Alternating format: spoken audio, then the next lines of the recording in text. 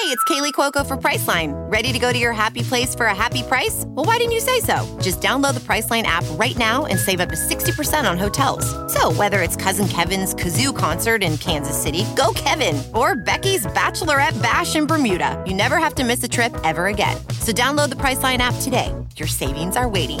Go to your happy place for a happy price. Go to your happy price, Priceline. The wait is over. A triple header of fun is upon us this week. Football's in effect. The NBA Finals are here, and the MLB playoffs are in full swing. You might go to some of these games, but you can still be in on the action at BetOnline. BetOnline is going the extra mile to make sure you get in on everything. From game spreads, totals, to teams, player, coaching props, BetOnline gives you more options to wager than any place online. Head to BetOnline today and take advantage of all the great sign-up bonuses. BetOnline, your online sportsbook experts. You are listening to The Bird Calls on the Armchair All-American Network. For more on your Pelicans, go to iTunes, search The Bird Calls, and subscribe today.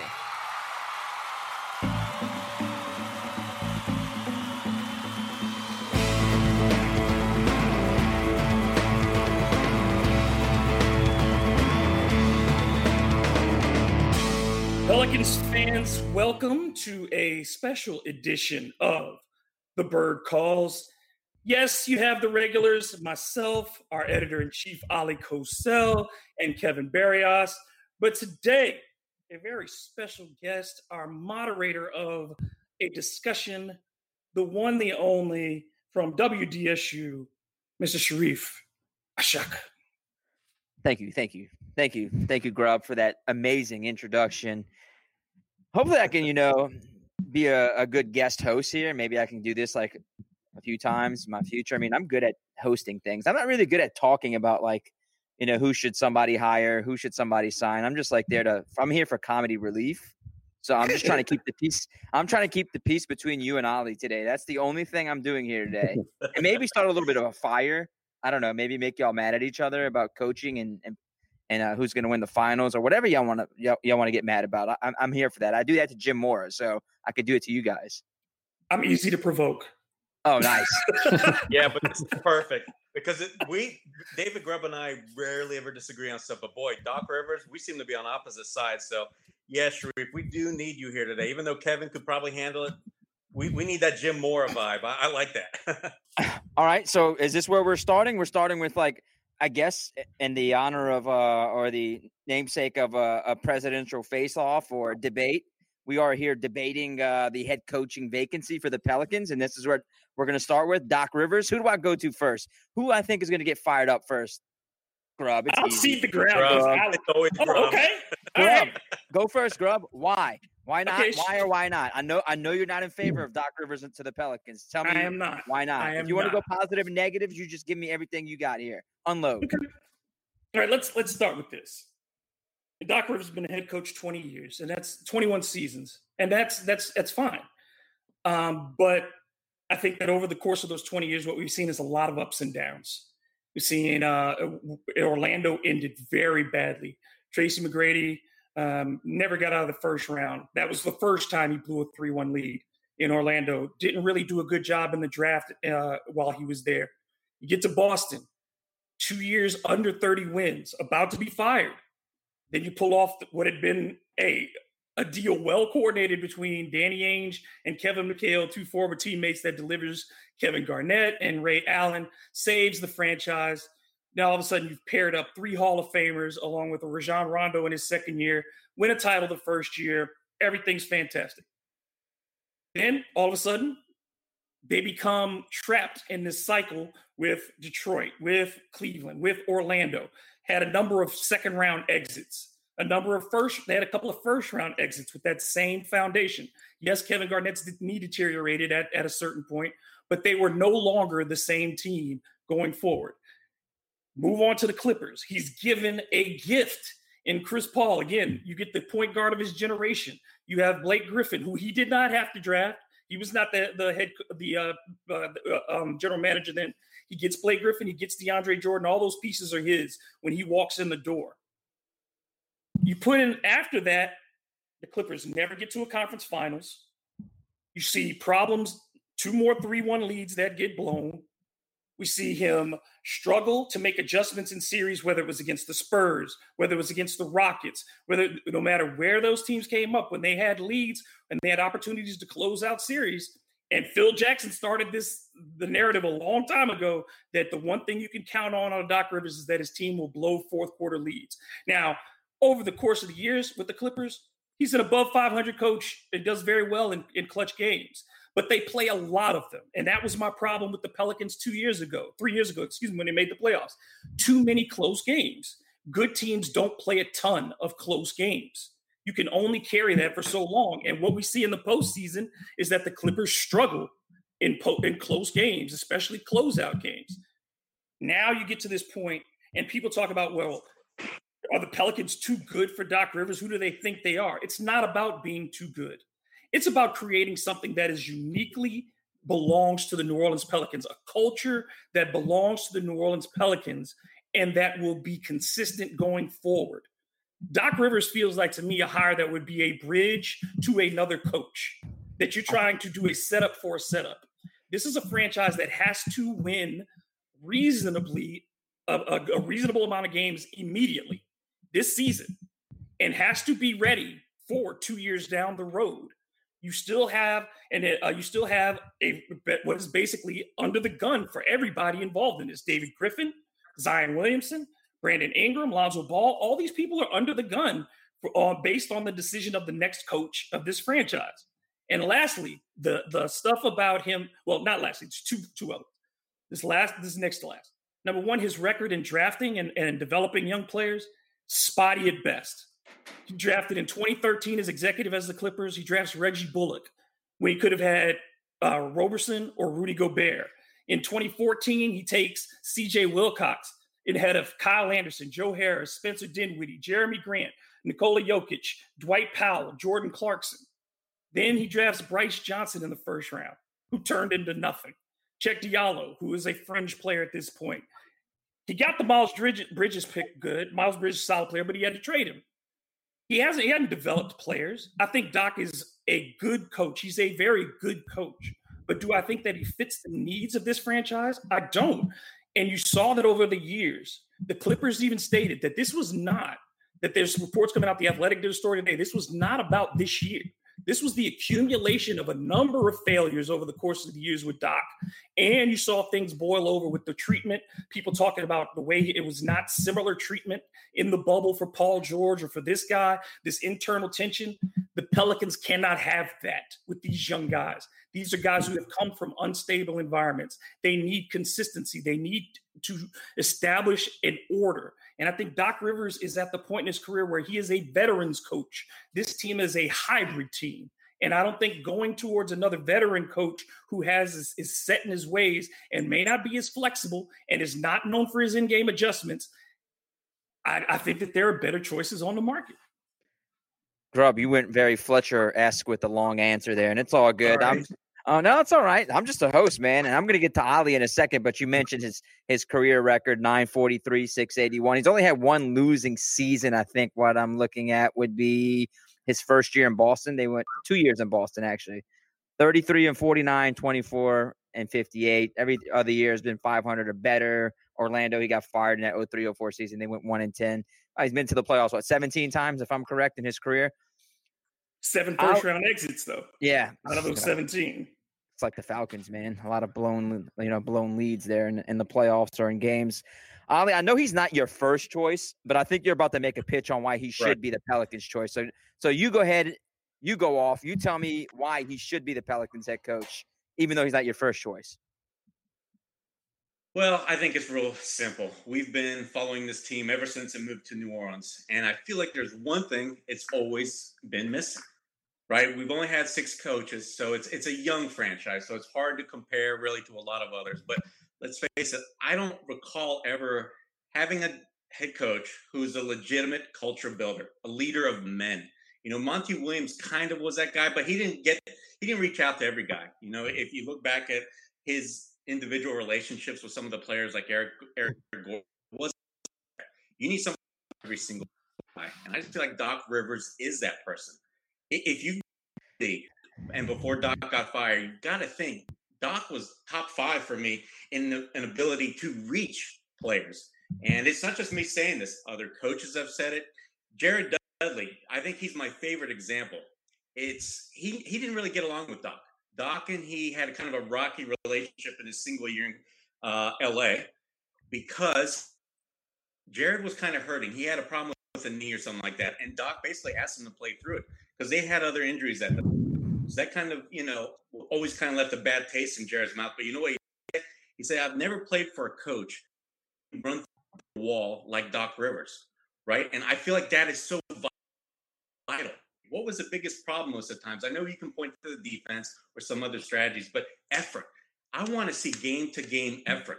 I want to see a guy who is one of the best in pregame. He knows he's got to push some buttons. He can do it and get the best out of his players. And, he's been around the league, 21 seasons now. You can't just dismiss those 17 years he's made. He's doing enough things right to where you've got to go deeper than just saying those exits. Why did those exits happen? Look, let's just talk about this season. It's real simple. That team failed. Doc Rivers left because he wanted to make some changes to this existing roster, but Ballmer thinks they're championship caliber. But really, where's the proof in that?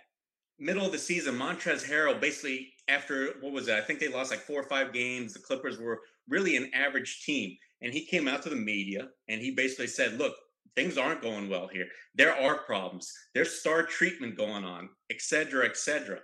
So that team has chemistry issues. We saw it again. I feel like it cropped up in the playoffs, right? You turn to your best players when it's time to win. Where was Kawhi Leonard? Where was especially Paul Williams? Action in the 6-man candidate. He was 10-7, 10.7 game. Doc leaned on the guys that got him there, and 3 of the 4 really, to me, failed. You want to go back in years previously, the runs, as David, as you mentioned, with Chris Paul and Jordan, of course, Blake Griffin, they didn't have a legitimate closer. They were very shorthanded in terms of having a legitimate bench. There's a lot of things you can look at to why they fail. And I'll be honest with you, when you look at what these players have done outside of Doc Rivers, you basically pointing at Doc Rivers as being a failure there.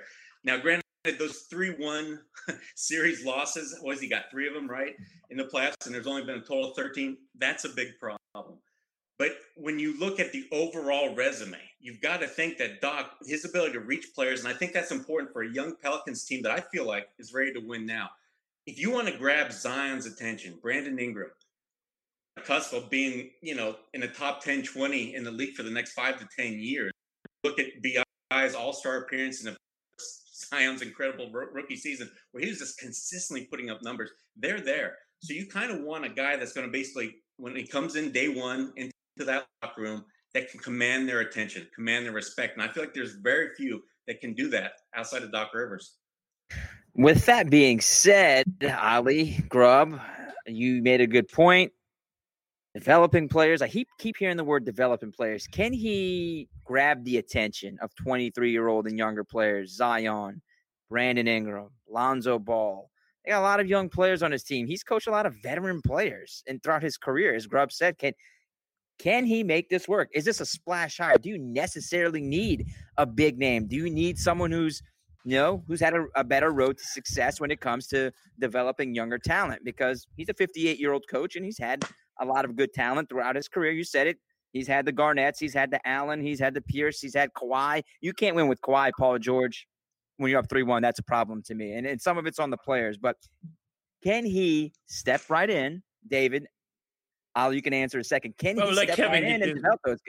Oh, Kevin. Sorry, Kevin. Let Kevin jump on this one first. Yeah. Kevin, you go on this first. Can he? Sorry, Kevin. What'd you say, Kevin? I didn't say anything. I think Sharief is muted or something. Yeah, we passed it to you. I'm sorry. Go ahead. You take this one. Oh, okay. Yeah, so I sort of fall in between Grubb and Ali on this. I see both sides. He's definitely, I would say he's not in my top 5, but I wouldn't be mad if the Pelicans hired him. I would understand it. I would understand it more than somebody like Mike D'Antoni. I think hiring Doc Rivers has a shelf life. I agree with Ollie on how he reaches players, but I think there's guys like David Vanderpool who would be more of a long-term possible grow with the team kind of guy that would reach those players. You see his ex-players, he preys on him nonstop, constantly. Dame Lillard loves him. CJ McCollum loves him. Pat Connaughton talks about him all the time. Tim Frazier talks about him all the time. So I would look more at somebody like that. But when you look at Doc Rivers, and you're right about the stars that he's had, but I look back at the season last year when he had a team that was a very mixed team, a team that changed a lot. And you had guys like SGA on that team. You had Shamet. And then you had guys like Gallinari for part of the time. You didn't have like these real star guys, but you had a nice collection of guys that were borderline all-stars and young guys that were developing in the league. And I thought they had a great year last year. And I think that's something that Doc Rivers could bring to this team now. But like I said, I think that there's a window when you hire a guy like Doc Rivers because he's sort of would be like the Doug Collins. You know, you could have him for a while. He develops those guys. He builds the chemistry. So guys buy in because he has name brand. He's been places, players know him. He's an ex-player, all that stuff. He's considered a leader in the NBA in terms of not just on the basketball court, but when it comes to like social issues and things like that. So he's a guy that garners a lot of respect, and I think he would be a fine caretaker, but I don't think he's going to be a guy that's going to be here for 7 or 8 years. And there's no guarantee if you hire a guy like David Vanderpool or any of these other assistants that we talk about all the time that they're going to be that guy that can do that. But when you look at Doc Rivers, I know he's not that guy. So you're going to get a few good years out of him, but you're not going to get to the peak that you could get with another coach possibly. So that's where I follow. But I think he can develop young guys and he can develop chemistry with those young guys because we saw what that team did last year. Can you guys hear me now? I'm really worried that that thing that what you said, both Kevin and Grubb, that he's not, the long-term coach. If he's only here 4 or 5 years, what if that doesn't work out? We're right back where we were with Gentry. I mean, we're going to be talking about this for, a couple years. Hey, it's not working out. Who's going to be the coach? And I don't think it would not work out. I think he'd probably do a solid job. And I understand this team wants to be consistently in the playoffs and they like to contend because their pieces are so young. But can they, with Coach Rivers, be consistent in the playoffs? Yes, can they be a contender year in and year out with this roster, with him trying to develop some of the younger players and making that push in the playoffs? That's where my concern lies. Can he do it with this roster? I think he's better than Gentry. No, why? I say no because look who his team has been driven by outstanding guards. He had Chris Paul, who is one of the most dominant players to lead a team. It's his personality shaped the Clippers. And then when Chris Paul was gone, then it was shaped by Kawhi Leonard. You had people who were veterans, Rajon Rondo, Kevin Garnett, Paul Pierce. And then last year, people would talk about last year, that was still a veteran team. Those are people who knew their assignments. These were guys who had been to the postseason before. Danilo Gallinari had been to a conference finals in Denver. You had guys who had been, there wasn't a bunch of scrubs that they had in Oklahoma City. And I mean, you're going to give, the Clippers, and we wouldn't give the same level of that just because they performed slightly better than people anticipated. I'm sorry. To me, that just doesn't justify paying what it would cost, $8 million. You're going to bring probably $7-8 million. Bring him in. You can have a guy whose personality in and of itself in a building with already giant personalities and David Griffin and Zion Williams, all these things. You're going to put him in the midst of that.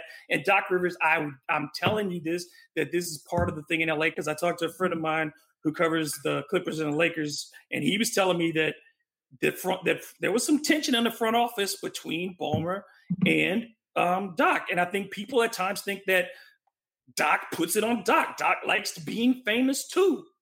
And I don't think that's what this team needs at this point. You can find somebody who can replicate everything Doc Rivers has, everything that he has, other than you saying, well, he walks in with gravitas. What does that mean? That is something that does not transfer from place to place. We have seen great coaches go to other environments and be horrible losers. That doesn't Phil mean that they Jackson. forgot how to coach. It just means that it wasn't the right place for them. It doesn't transfer all the time.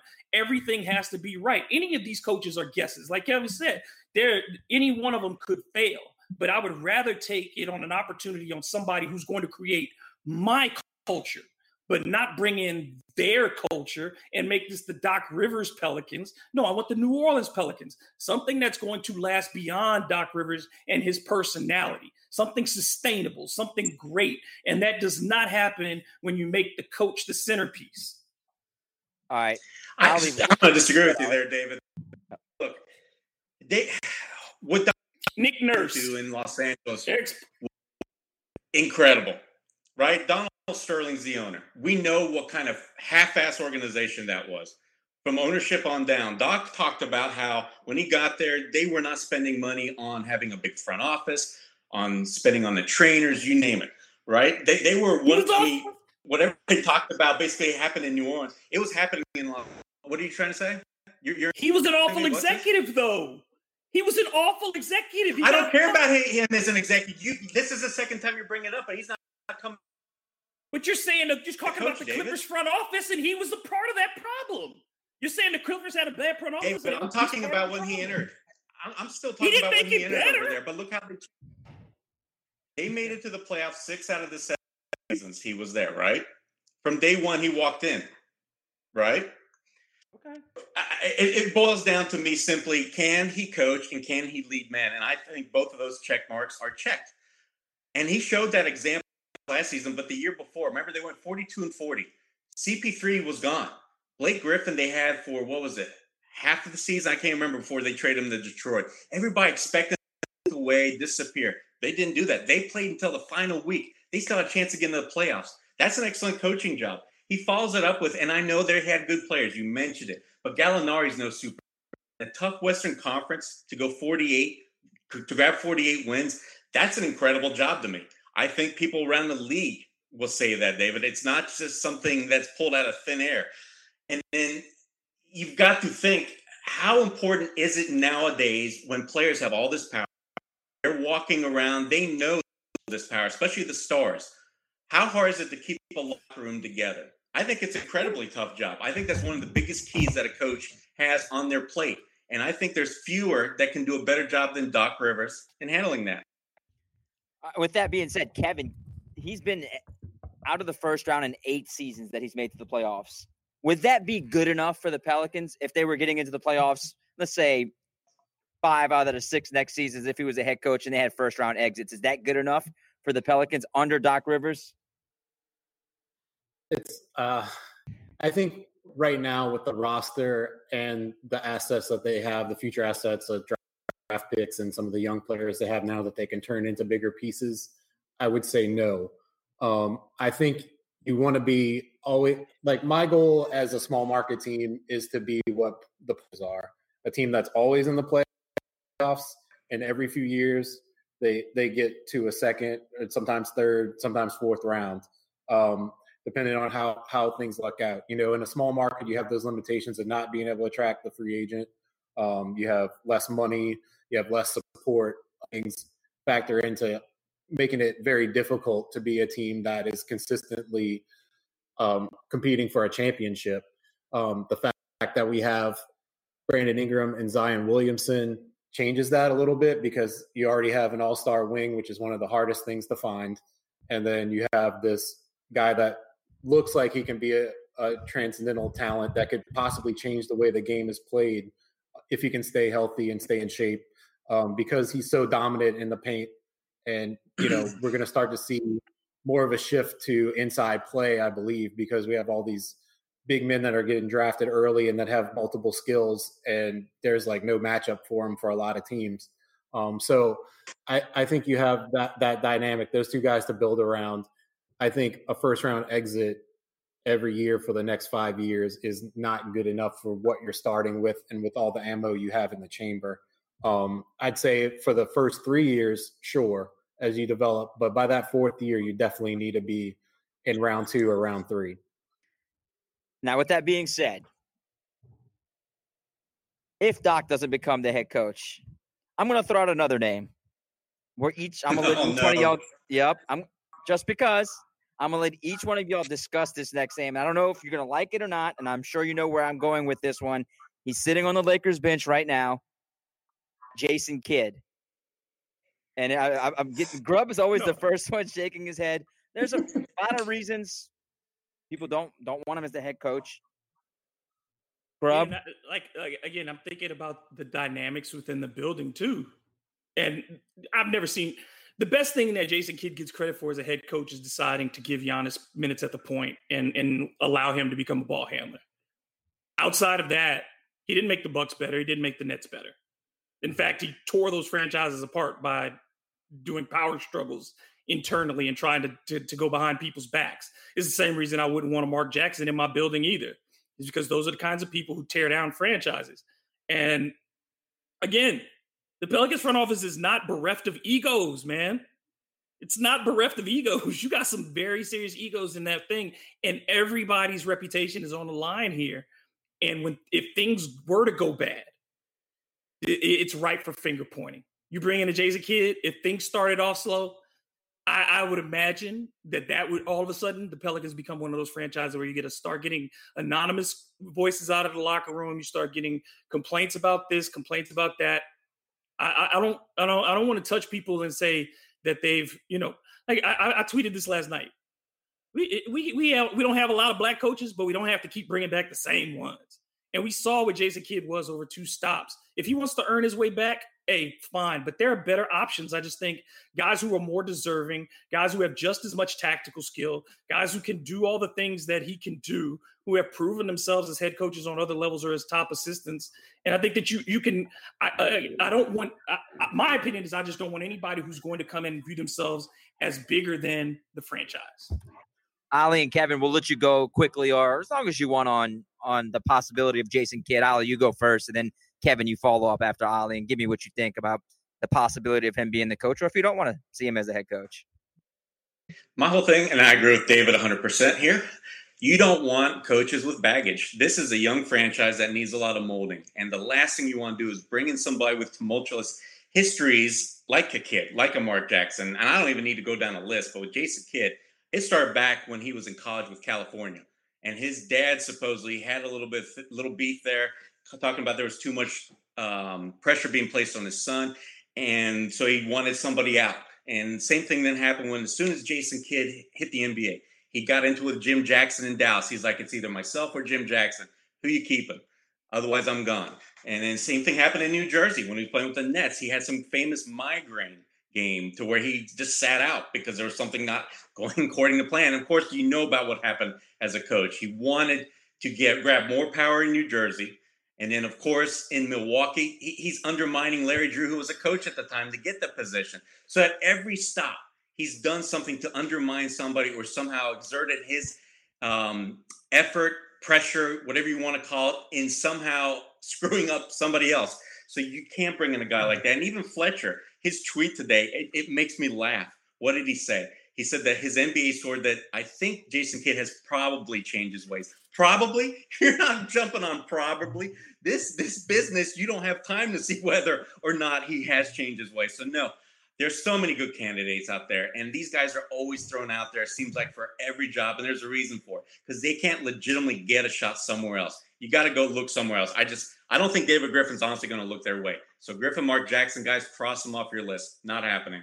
Kevin, do you think the reason why they're looking at Jason Kidd is because the past that David Griffin has, the relationship he has with him in the past with the Phoenix Suns? The only reason why you're hearing his name? I honestly don't believe that they're looking at him. If you listen to what David Griffin says about the kind of locker room, the kind of organization he wants to put together, Jason Kidd does not fit into any of that because, all of the reasons Ali said, all the reasons David said, then there's off-court stuff, there's like things with his wife that I won't go into, but, there's a lot of issues that he's had and baggage that he brings in. And then what Grubb says is very true is that, look, we see David Griffin in promos almost equally as much as we see Zion Williamson. Like he wants to be in front of the camera. He wants to be that guy that we associate the Pelicans with. And then you bring in a guy like Jason Kidd who's going to want the same thing. Then that's going to I don't think that's a good working relationship. And like we said, there's a bunch of other guys out there that I think are better in terms of the personality, the culture that we want to bring in, and in terms of X's and O's, guys who have served in lots of positions before and are assistants now. They haven't got the head coaching chance, but they've been scouts, they've been video guys, they've been assistant coaches, they've been front office guys, guys who have played overseas, guys who've played in the NBA, that bring all this vast amount of experience to a team that can build and be adaptable. And I don't want a guy that's, playing little finger behind the scenes, like trying to sabotage everybody. Let's let him spend a few years with the Lakers and see if we don't see all these games that we've seen throughout his career first before we worry about trying to get him another head coaching job when they have all these other guys that have been sitting on the bench and doing their work and fostering a nice resume without all the games and all the backstabbing before we give this guy another chance. Let me just add this real quick. Like, when people, talk about, taking a chance on a new coach or bringing back a coach who has experience, one of the things I always think about is, what do the Pelicans need more than anything? We talk about discipline and structure. And again, if I'm going, I wouldn't say Jason Kidd is known for discipline and structure.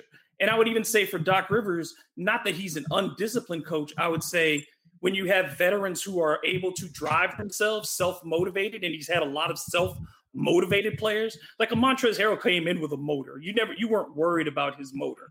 You know what I mean? So when you have those kinds of players, and what we know about the Pelicans is internally, is their fire something you have?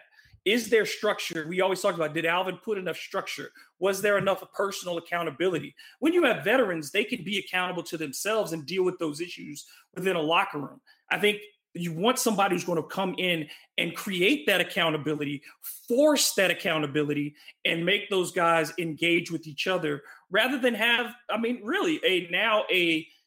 you talk about 20 years essentially of his career. 16 years of his career where he's had veteran-driven teams. And I think this team is still, even with the veterans it has, is a youth-driven team. And it's going to need somebody who's going to understand this is how to be a professional and not be able to rely on guys in the locker room who doesn't have those soldiers for him in that locker room. Ali, do the Pelicans need a coach that's a nice guy, or do they need someone who's tough? I know it's a very young roster. Do they need somebody who is going to be tough and on them even at practice throughout the game, or do they need somebody who's chill? Someone who could just say, hey, you messed up. Let's just move the ball forward. In my opinion, I think they need someone who's tough. They've got to have someone who can really get into them at practice 24/7. They got to get someone who can just develop them as well and get them going, because I'm one of those guys. Cool, it's nice to be a nice person, but I don't want a nice person to be, my head coach to be a super nice person. I want someone who can build that championship culture, as Grubb has said many of times. Yeah, no, I agree with you, Sharief. Look, young guys, they need leadership. They need to be shown ways how to do things right, how to do things wrong, to be corrected when necessary. And that was always the biggest gripe with Alvin.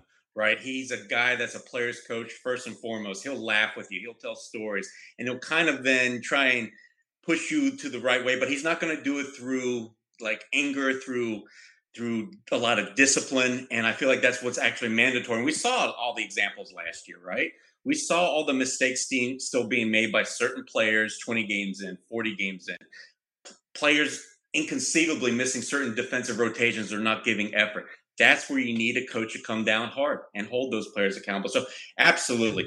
You can only have those type of coaches, I feel like, with the veteran squads. Let's face it, those guys that know their jobs and will carry it out, then you don't need to be, basically on their butts the whole time. But this team, they do, unfortunately. So, but there's a lot of good choices out there. I think we should list maybe some people that we really do like. I know you just said Jason Kidd, Sharief, but we should explore some other names, because let's face it, I think they're in a strong running for it. We're going to get there, Ollie. Calm down, man. Okay. Calm down. We're going to get to the list. I'm just building up to it. This is a TV thing for me, TV podcast thing for me. I'm building up to it. Kevin, we talk about, I tweet a lot about, hey, I wish the Pelicans had a Patrick Beverley, somebody who's like a dog, somebody who's tough, rough. And this is a big reason why I bring up that I think the Pelicans need someone who is a tough head coach. A lot of the guys are quiet. They're nice guys. I want that coach. I want that coach who's going to get that out of them, bring that, the intensity out of a player. There might be a guy on that roster who is that, that Patrick Beverly. I keep bringing up his name because I like guys who are like going to be in LeBron's face, going to be in a star player's face and not letting him do what they want to do, although it's pretty hard to stop LeBron no matter who you are. But that's why I keep bringing up, give me a tough coach. Give me someone who can get that out of the players. Yeah, I mean, I agree with that to some extent. I mean, our good friend Chris Connor, he always says the Pelicans need an asshole. And I think you need more of that from the player side. I think coaching, sometimes that doesn't work.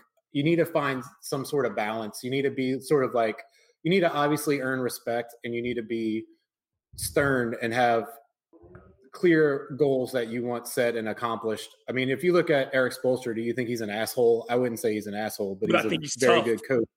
He's tough. He's tough without being an asshole.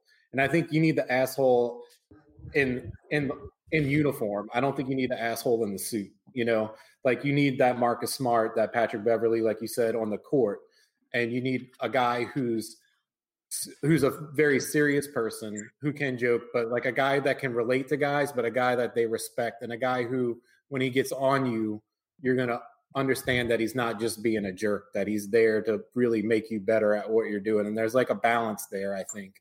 I mean, look, you look at what happened in Chicago with Jim Boylan. You don't want a coach like that. You want a guy that's more of a teacher, like Spo or like, Vanderpool is my favorite guy. So I'm saying him, he's a guy that he'll get on you, he'll talk to you, but he also earns your respect, and he also helps shape you as a person. So I think that's really what this team needs. And I think more than anything, they need a coach that dictates communication, a guy that demands that communication on the court, in the locker room, and on the sidelines. You want, like, he made Damian Lillard say 10 things to his teammates before he crossed the half court line to build that communication into his repertoire. You want that to be a focal point of this team, because we don't have talkers. And I think you have some young guys that have big personalities, that if you have a coach like that can groom them to be that leader, that's very important. Like you put a guy like Vanderpool with Zion Williamson, because Zion has that personality. He has the physical tools to be a guy that everybody respects because of his play. But you groom him to be that leader, the guy that's going to communicate, then you're on to something. And I think that's really the route that they should go. I don't think you necessarily need to hire a guy just because he yells and screams and getting people's asses. You want a guy that's serious. You bring up Eric Spoelstra. Why are you doing that, man? Everybody knows I love Eric Spoelstra. Go ahead, Grub. He's a great coach. I mean, whether it's, look at the coaches who made it to, the deeper runs in the playoffs. Nick Nurse is I would say a tough coach, but he's not somebody that drives players away, but he holds his team accountable. And you can see that they understand on a day-to-day basis what their roles are. You talk about Mike Malone. Mike Malone is a tough coach. I mean, like that and is doing a fantastic job with Spoelstra. We'll always downplay Vogel. You kind of have to, because we always assume LeBron is the default head coach in these situations, and that Vogel his job is to make sure everybody else is cool and that LeBron is happy. But even Vogel was known in Indiana for his discipline. The coaches that we are talking about that are really that we're interested in, whether it's a Jerry Stackhouse, we're talking about discipline, physicality, toughness, mentally. Like the Vanderpools, like the even David Fisdale, somebody I like as well. That mental toughness that they're trying to bring to the thing. And none of those guys would be seen as jerks, but they would all be seen as accountable with their players and willing to hold, most importantly, the stars to the same standard that they hold the guy at the end of the bench. 2020 has been the year of things happening that are completely out of your control. But there is one thing you can control, and that's shaving your bush. Look, there's no need to be coy about it. You deserve to smell fresh and look great in all the right places, and Manscaped is here to help. They've got the Lawnmower 3.0, a premium electric trimmer that's designed to give you a confidence boost. The ceramic blade and skin-safe technology is designed to reduce nicks and tugs on your fellas down low. It's waterproof, comes with an LED light so you can manscape in the shower, the dark, or in a dark shower, whatever floats your boat. They've got the Shears 2.0 nail kit, which is the perfect add-on.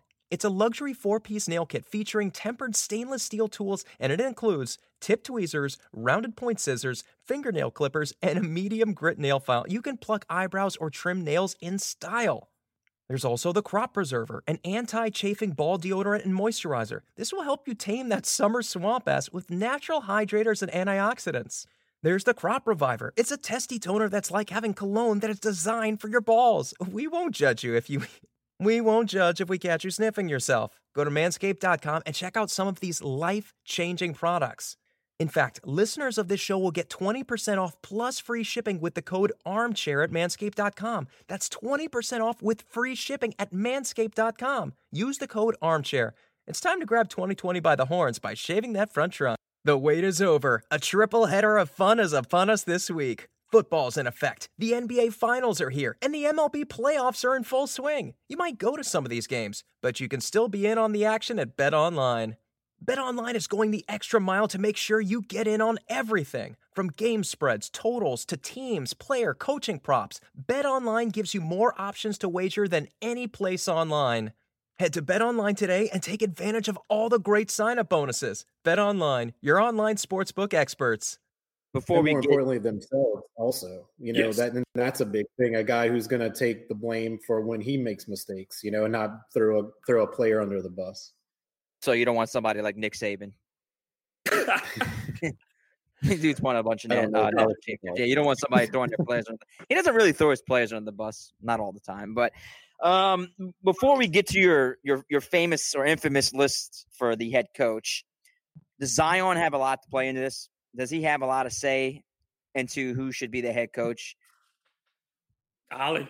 Oh, yeah, I think so, without a doubt. I know he's just coming off a rookie season, but you know what? He's a given face of the franchise for the next 10 years or forever, how long he stays in New Orleans. And, kind of heard behind the scenes that there was a little bit maybe unhappiness with a little bit of what Alvin Gentry was doing here or there. So I think you absolutely have to take into account of Zion, not only because of Zion, but you also have to think about the people that are around him. And so whatever they think, what they believe, Zion's going to tentatively believe. So they've got to all be on the same page. It's kind of, I don't want to say it's similar to the Kawhi Leonard situation, but you have to appease the superstar. And let's face it, that's what he is. So I'm going to jump right at a guy that I've been touting kind of from day one, Kenny Atkinson. I feel like there's two ways a coach can make an impact as soon as he walks in the door and grab that accountability, that kind of buy-in that David Griffin's looking for. It's with your resume, with what you've done, like say a Doc Rivers, or maybe even a Jerry Stackhouse, because everybody knows who plays basketball who Jerry Stackhouse was. Or you do it through, as soon as you walk in the door, you show it through your work, your commitment, and your discipline, everything that you exude. And I feel like Kenny Atkinson does that. There are so many examples of what he's done with his players behind the scenes and developing them, on how he's held them accountable. I wrote on extensively, over 2,000, 3,000 words, whatever it was. But look, Kenny will work with the players so hard, so diligently that they end up singing his praises. And you saw it with his stops in Brooklyn, when he was assistant in Atlanta, even going back to Mike D'Antoni days when he was with the Knicks. So I think that is just a great sign. That, like I said, that is something that this team absolutely needs. So, yeah, Kenny tops my list. I'm a big fan of Jerry Stackhouse as well. And then you've got to look at a lot of these assistants, right? I think that they deserve a shot because I think they're legitimate coaches. I think David Vanterpool is a very underrated coach. We've been touting him a lot, but he's right there along with the Darvin Hams, who I feel like deserve a chance. They have proven it in all their stops. They have such a wealth of experience. But Vanterpool stands out because he's got, a lot of international experience. He has basically led these young, dynamic point guard groups like the Damian Lillard, CJ McCollum tandem in Portland. I feel like that's what the Pelicans need. You look at where their weaknesses are. You want to find a coach that can basically address them.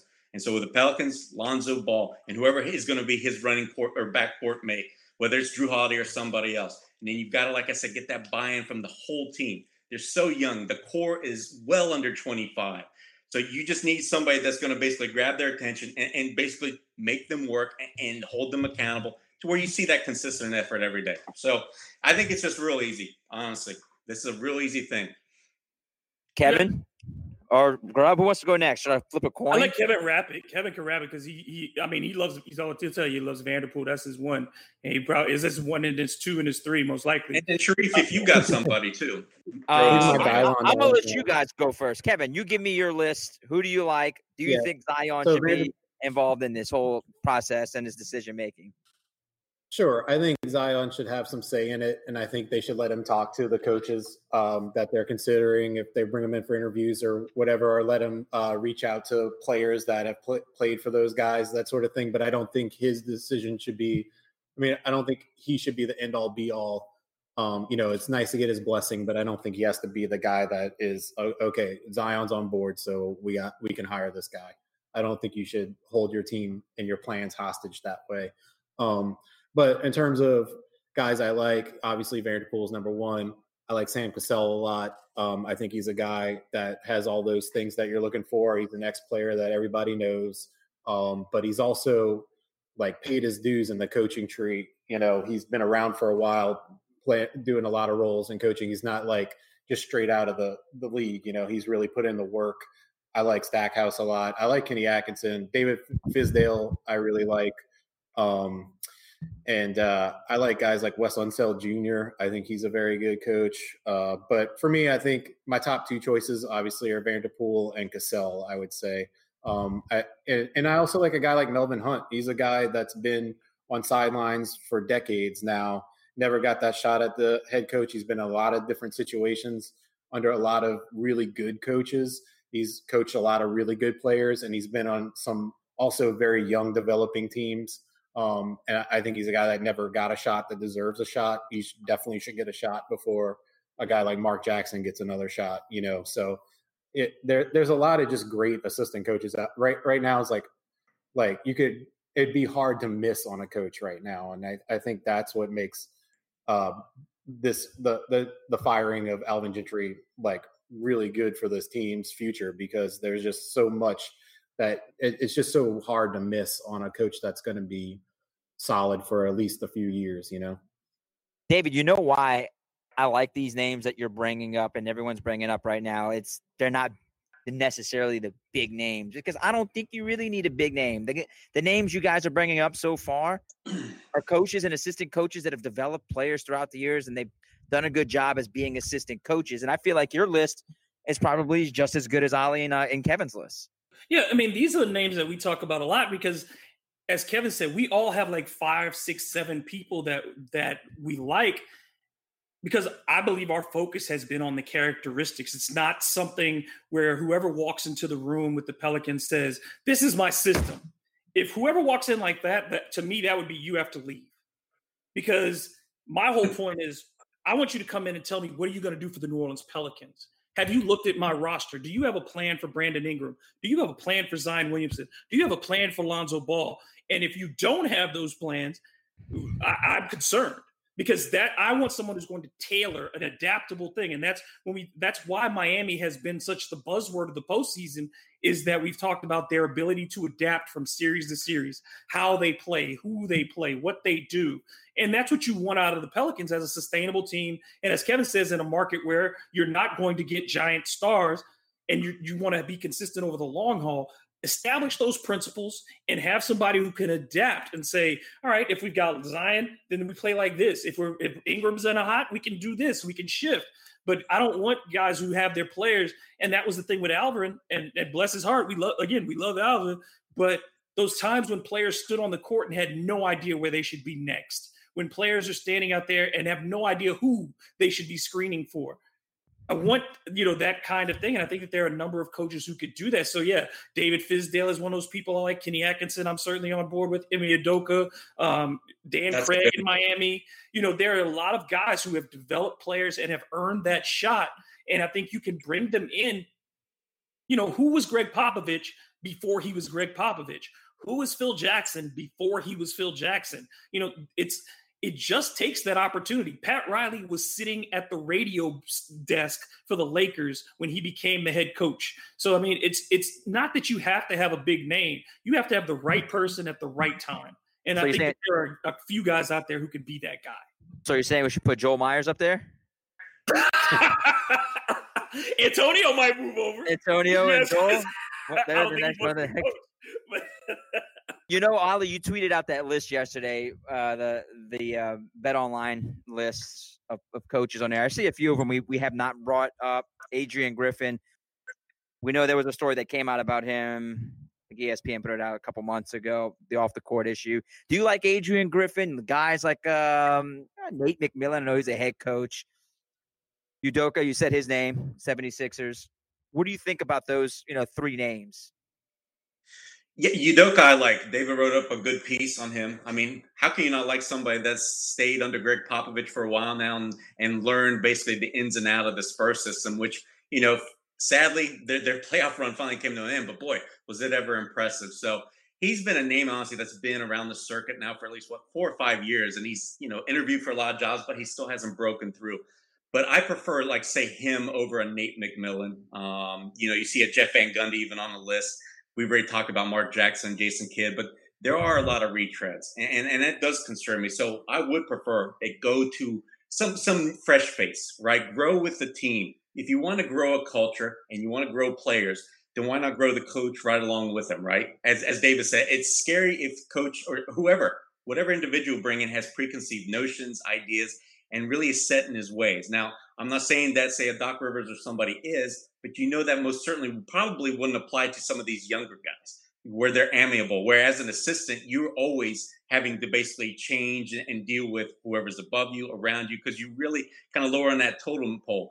So, yeah, I mean, I've said it basically numerous times. I have guys that I top 3 or 4 on my list. There's a lot of guys that can be talked into, but there's only a few that I really don't want to see. And it's a lot of guys, like I said, the Mark Jackson, Jason Kidds, even Nate McMillan, even though he's done a great job, I don't think they're the guys that are going to lead this team for the next 4 or 5 years to where we would see that growth. And I just want to see, basically, we haven't said it yet today, I want to see us take that step like Memphis Grizzlies enjoyed when they had Mike Conley, right, with Mark Gasol, and Tony Allen, and they developed that incredible culture, right?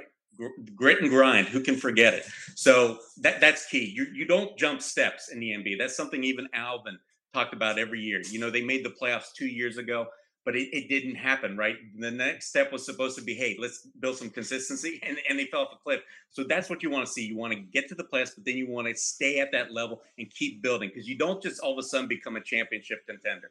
So, yeah, get a coach that can bring that in. I think a lot of these names are worthy of that. They can do the job. Kevin, I want to throw a name at you real quick. We talked about Mike Malone, how he holds his players accountable. Do you like Jordi Fernandez off his bench as assistant coach? I'm going to honestly say I don't know a lot about him. So I'm going to have to pass on that. I would say but for the most part, I don't want retreads. The only guy that I would maybe consider as a retread is Dave Yeager, also, because I think he is a very good coach. The only problem is the personality stuff and conflicting with front office stuff, which I don't think would work here, as we already talked about with David Griffin. Nobody even talks about Trajan Langdon because David Griffin's always in front of the camera. So I don't think that would bode too well with a guy like Dave Yeager. But I think what he's done, he's a guy like Mike Malone that sort of was having some success with a team as bad as the Kings, and then because of personality issues, again, was out of a job. But as far as Jordi, I don't really know much about him, so I'm gonna pass that on to someone else. Preston did Jordi Fernandez article this week, right? Just yesterday. Yeah. Preston did Jordi. Yeah. Yeah, about a week ago. Yeah, about a week ago. Yeah. That's right. So Preston likes Jordi. Okay. All right. I'll just throw the name out there. I'm just throwing every single name I've heard in the last, 3 years. Like we all kind of divided up amongst ourselves and try to do our deepest thoughts on just a few. Preston is insane though. Preston has done how many? Jeez. Yeah, he's done 5, but you're right. He just did Jordi yesterday, and I've even lost track. Yeah, you guys write a lot, man. Y'all write a lot. Y'all write a lot of stuff, man. We've done 12 coaches now. We've done 12. Yeah, so 12 different coaches on the site. So, folks, it's not like, if people want to say that we're like any of us have these preconceived ideas against or for somebody, we've been in all of our things, we point out the good and the bad of each one of these candidates. And I don't think any of us has tried to be anything other than fair-handed in trying to assess these candidates. Now, this is the one thing with Doc is just, that's me. Yeah, I'm fired up over that one. But it's not like I hate Doc. It's just that I just don't think he's right for this situation. So, but I think there are a number of really good candidates, and I'm more excited if I'm the Pelicans and everybody wants them to act fast. They're still out. There's a reason that, I mean, everybody's trying to figure this out, and I think that there are other issues with the scheduling and free agency and all these things that are at play. Why teams have not jumped on certain coaches already? There's a lot going on that we don't know behind the scenes in the NBA offices that I think are slowing these transactions down. Let's do some quick rapid fire before this show ends. It's been great. I mean, I like being a host. We have to have you back, man. Yeah, man, let me host. I don't really talk much. I like to ask questions, and I like to listen and get information. So we'll do 3 quick rapid-fire questions. We'll go with the most obvious one. Who will be the Pelicans head coach when it's all said and done? Grubb, you go first. Oh, jeez. I said rapid fire, David, not like an hour-long thought process here. No, I'm sorry. Like, asking me is the worst on picky because I don't do that. I never pick. So I'll say Doc Rivers then. Oh, my God. You went against yourself. All right, yeah. Ali, who you got? I hope Doc Rivers wants his job. I think that's what's probably going to hold it up. You know, there's more win now teams out there that he probably would want to jump on, like the Houston Rockets. But if it's not Doc, I'll say. Ali, we lost. You got to say it again. We lost you. Say it again, Ali, please. Say it again. I said, yeah. Can you guys hear me? I said, if it's not going to be Doc Rivers, you know, I think he may jump at a Houston Rockets or the Philly job, some team that's ready to win now. But if it's not Doc, then Kenny Atkinson. I really think that he's the guy we got to go with. All right, Kevin, who you got? I'm going to say Sam Cassell. I like Sam Cassell, man. A winner as a player, as an assistant. He's done a good job. I like Sam Cassell. Whew, I guess I have to make my pick. I will go because I feel like what's the most obvious is probably going to be the guy who's going to be the head coach. If it isn't Doc, I think it's Kenny Atkinson. I'm going to go with Ali's pick, Kenny Atkinson, because I feel like that's a name that's been floated around, you know, the last few months or so. All right. Biggest acquisition for the Pelicans, Grubb. Do you feel like the Pelicans will grab someone or trade for someone this offseason? If so, who? I'm going to ask you some hard questions, man. I don't think they make a mega trade in the offseason. I think they wait to see what the season looks like. I think they'll do some stuff around the edges. And I did an article about that today about some things that they could do in free agency. But I think they wait to see what this team starts the season with a new coach because they want to give Drew that opportunity. I firmly believe the Pelicans want to see if he can work here. David Griffin wants to see that. If we're a third of the way of the season and it's not working, then I think you see a major shakeup by trade deadline. I wasn't asking about Drew Holiday, but that could have been a question. I could have asked you if they were going to trade Drew Holiday this offseason or during the season. I mean, you got to my answer anyway. Ali, did they sign anyone big, trade anyone? Holiday stays on this team. Does he get an extension? Loaded question. Go start talking. Okay. I could actually foresee Drew getting traded this offseason, and I can see that actually influencing David Griffin on his hire as a head coach because I was out there. I think Redick's going to want to also leave. He's going to want to go to a competitive team that's going to win now. And I think with Drew walking, leaving, I think that suddenly JJ Redick's eyes, a lot of his other teammates' eyes are going to say, hey, we're in for a little bit of a longer game here. So I could foresee happening because let's face it, Drew Holiday, I don't think he fits here long-term. I know that what he brings in the locker room, and we've talked about it extensively, but the bottom line is he's making 26, 27, 28 million. He's going to be due for a new contract. I don't think you can re-sign him for anywhere close to that money, given this roster, especially if Lonzo pans out, or you want to bring in somebody else, big name, next to BI and Zion. So you contract on this roster. What you think, Kevin? Anything? Any major shakeups? Come on, throw me a big curveball here. Give me a big name. Yeah, I mean, I agree that JJ and Drew will probably be traded this season. I think in the offseason as well. But I'll just to give you something different. I think that we will trade either Melly or Darius Miller plus second round picks, maybe a protected first to Cleveland for Larry Nance Jr. Wow, look at that. See, man, Kevin with the heat. Speaking of heat, final rapid question. Grubb, who wins the NBA Finals and Miami how many Heat. games? Miami Heat in 6. Yes. Ali. Miami Heat in 7. Kevin? My tinfoil hat says the Lakers in 6, but my heart and my head say the Heat in 6. I think I know why everybody's picking the Heat here. I'm going to go. No. I mean, legitimately. Look, the things that Miami does are the things that the Lakers don't do well. You know, like Bam Adebayo can guard Anthony Davis one-on-one. So you don't have to worry about double teaming on the opposite, sending a guard down to double on Anthony Davis.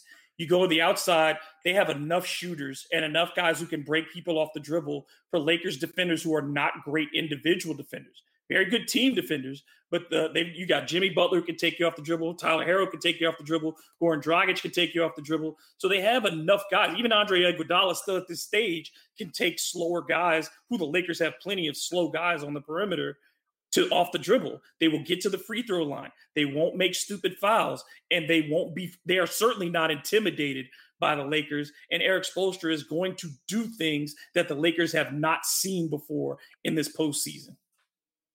I'm going to go with Miami the Heat. is great. I'm going with the Heat, dude. I'm with y'all. I'm going with the Heat. I mean, I like the way they're playing. They're the hottest team right now.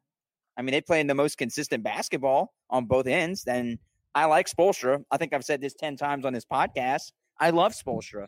I like the culture. I like what Pat Riley does. I like how he developed players, and I like the way they're playing going into this finals.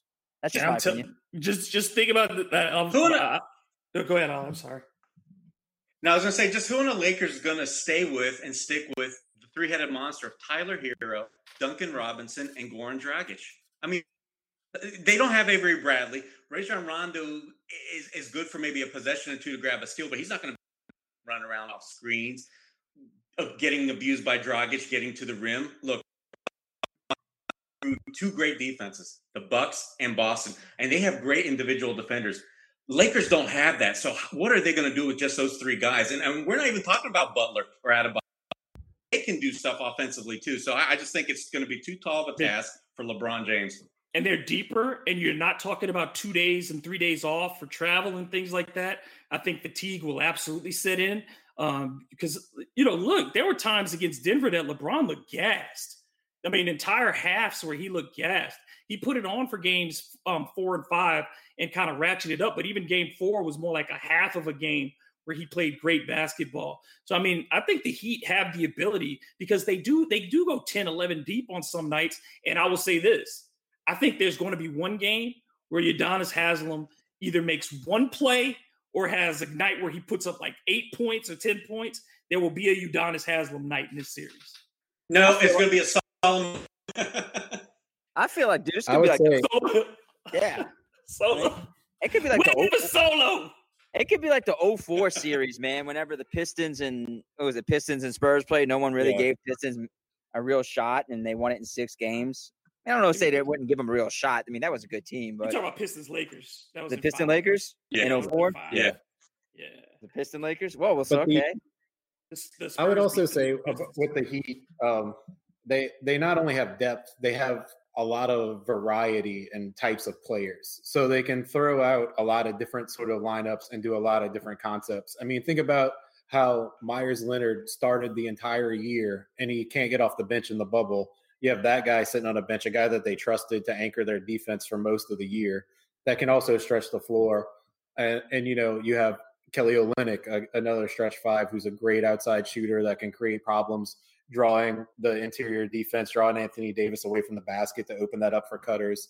Then you got Crowder, Hill played well there. Even, you have all these guys and that you can mix and match and create all sort of things that, in game and from game to game to throw all different kinds of looks at the Lakers that they're not used to with other teams because other teams have more of a set of what they've done. And that's one of the things that makes Spo such a good coach is that his in-game adjustments and his game-to-game adjustments are like incredible, and I think he just has a lot of tools in his tool shed to be able to throw out there to, and he's not going to be a guy that's so reactionary. He's going to make them adjust to what he wants to do that night as well, which I think is a very good thing in coaching, which I always felt like we were very reactionary when we were with the Pelicans for most of the tenure that we've had, especially under the name Pelicans, whether it was Monty Williams or Alvin Gentry. We let the other team dictate what was happening in the game, whereas I think Spo is more aggressive and he dictates what happens. And I would you take the top 10 players in the series. Yeah, you'd say the Lakers have the number 1 and number 2, but 3 through 10 would all be on Miami because the Lakers' third best player right now is Rajon Rondo, and way above, like way above. I derailed an entire podcast just to talk about Eric Spoelstra. He deserves it, man. You're not the first person to derail this podcast, okay? I know, man. I just wanted to talk about Eric Spoelstra, the guy who doesn't get enough credit for developing players throughout his entire career. What an amazing job he's done. I mean, with Duncan Robinson, with Tyler Hero, I'm probably missing a lot of other names on that. Bam Adebayo. Good night, man. What kind of talent they've drafted over the years and he's developed. Josh Richardson, before he got traded, was looking at, Justice Winslow. I mean, and even they turned Justice Winslow into a point guard. Yeah, I mean, and even beyond that, I mean, look at like what he can get out of like sort of journeyman veterans when they come there. Like look at the year that Jay Crowder's having since he's gotten to Miami, and you look at like if you can get a coach that's like that, which is why I'm so pro guys that have like developed from like video guys, scouts, stuff like that, and filled multiple roles that follow that model.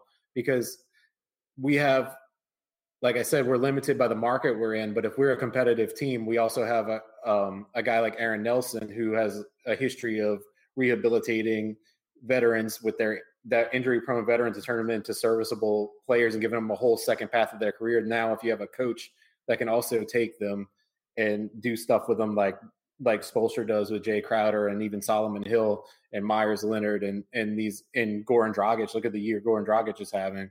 Then you're really onto something. You can get those cheaper veteran free agents that are, just want to be in the playoffs and want to be in the mix every year to fill out those empty spots on your roster. And then you have leadership, you have experience, and it's something that is more sustainable and projects you into that always being in the conversation every year, which you need to be if you want to survive as a small market team in the NBA. Kevin brings up a good point when he says a good video guy. I mean, that's where Griff started, right? With the Suns. Wasn't he in a video department with them? I mean, it's a lot of them. Started with the PR department. But then he moved into the video department. He did do video, yeah. I mean, it's a lot of those guys. Lawrence Frank. Who's now the vice president for the Clippers, and who are they messing with? Mike Brown, who's is now back in the market too. I think his name is starting to circulate again too. But Lloyd Pierce is another guy like that. The coach in Atlanta, he was like a scout and from that side of the thing before he became a coach. And I think that's why Langdon was a good match too. To go with Griffin because that's why everybody, and that's why Kevin in particular wanted Langdon as the top guy, was that depth of experience across levels. And for the Pelicans, it's going to be vital.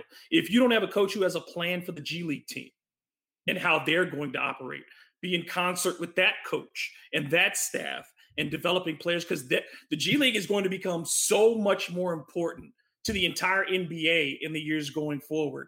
And if you don't have an understanding of how to utilize your farm system, so to speak, I think, that's another thing with all the picks the Pelicans have, with all the assets that they're going to be bringing on, and the fact that I think we're going to see more international players brought on, both by the league and by the Pelicans in particular, which has not been a franchise that's drafted a ton of international players.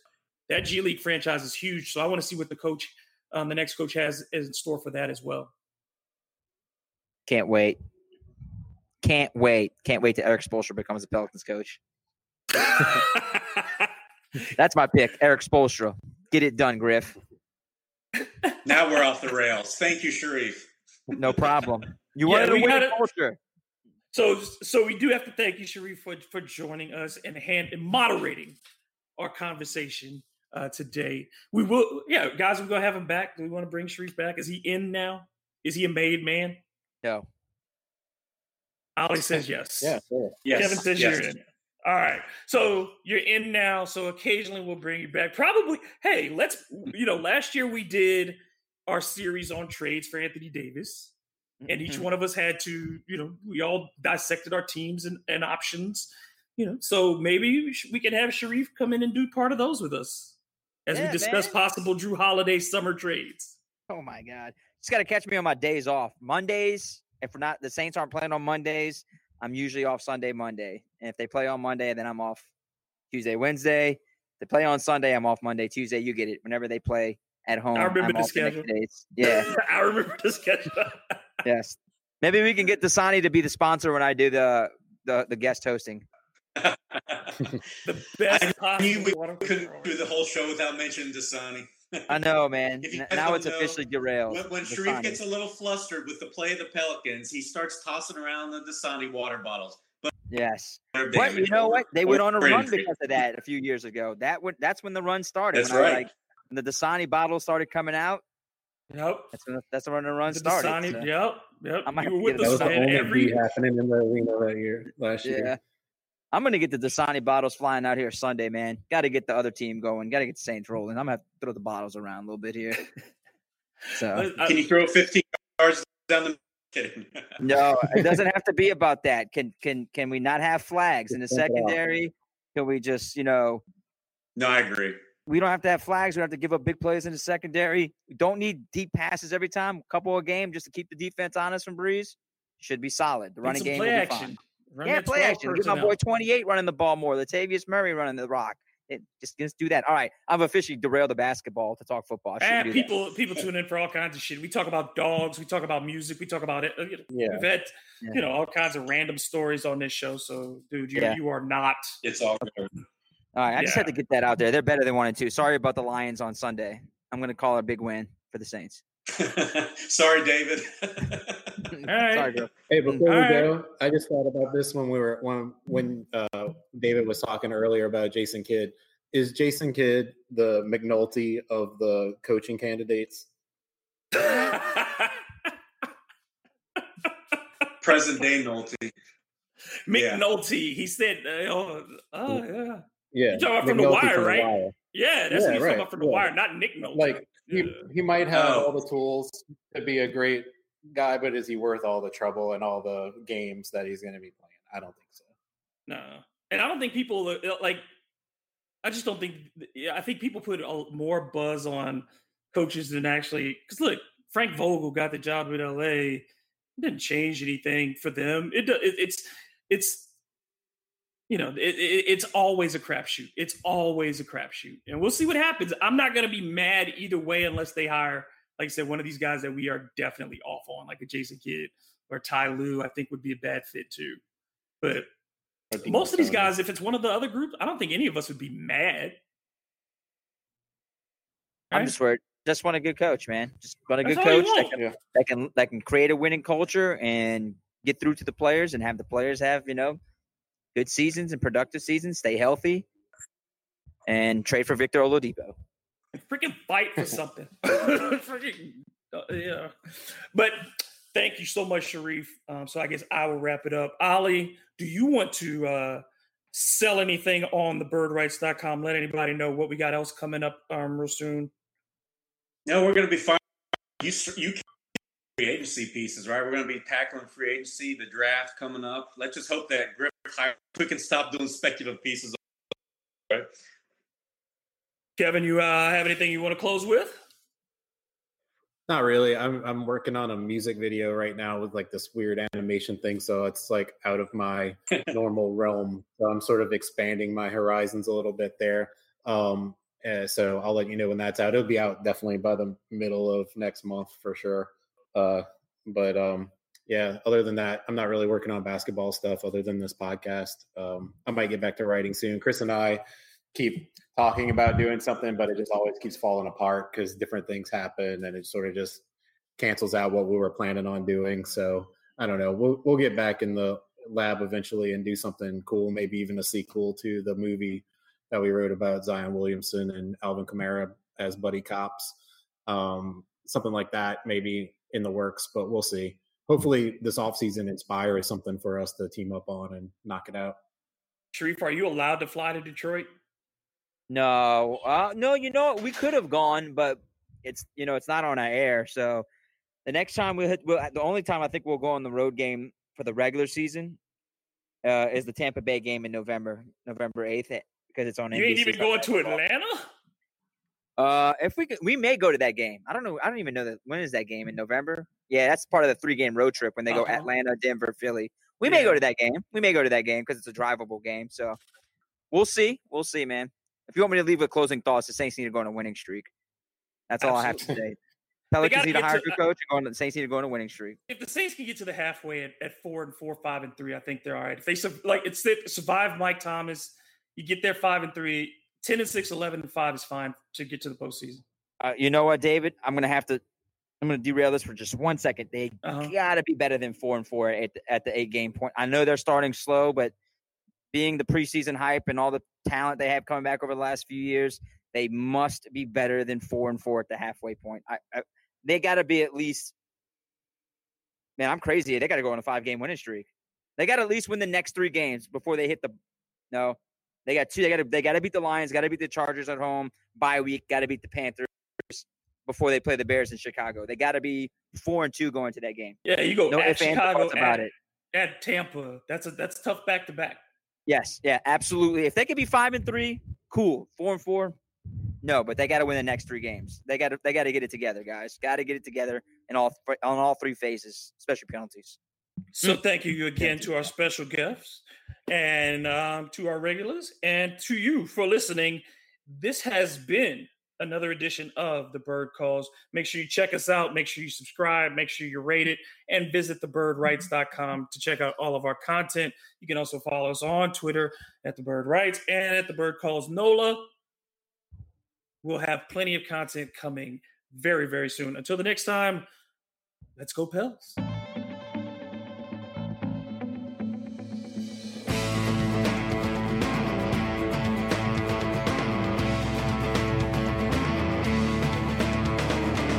Thank you for listening to The Bird Calls on the Armchair All-American Network. If you like what you're hearing, please take a moment to rate us on iTunes, retweet, share with your friends, and most importantly, subscribe today.